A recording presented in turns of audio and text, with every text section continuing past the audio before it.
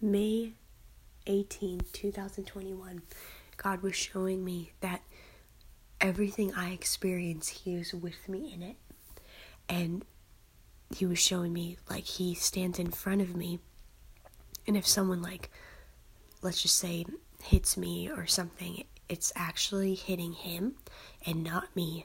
And then all His owies and bruises, when He was buried and rose again, are gone. They stayed in the grave. They're paid for. And they don't have power over me. And He took the pain and the hurt and the experience, the bad experiences for me.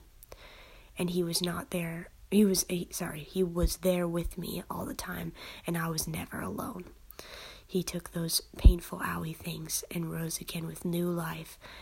And now that I have Him inside of me, and now that I believe in Him, He has forgiven me, and He comes inside and makes me new. And so those things that have hurt me or things that will hurt me in the future, He takes them for me, and He rises again.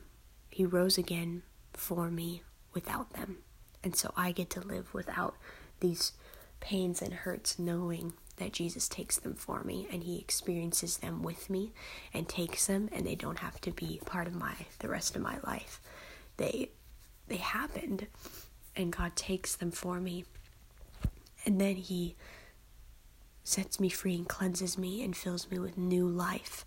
So everything I experience and go through, He was there with me. He took them for me. He took every lie. He took every hurt. He took out every accusation, every sin, and He took them for me, died, was buried, and rose again with new life. Those things are not attached to Him, declaring that these things have no attachment to me when I believe in Him and trust in Him.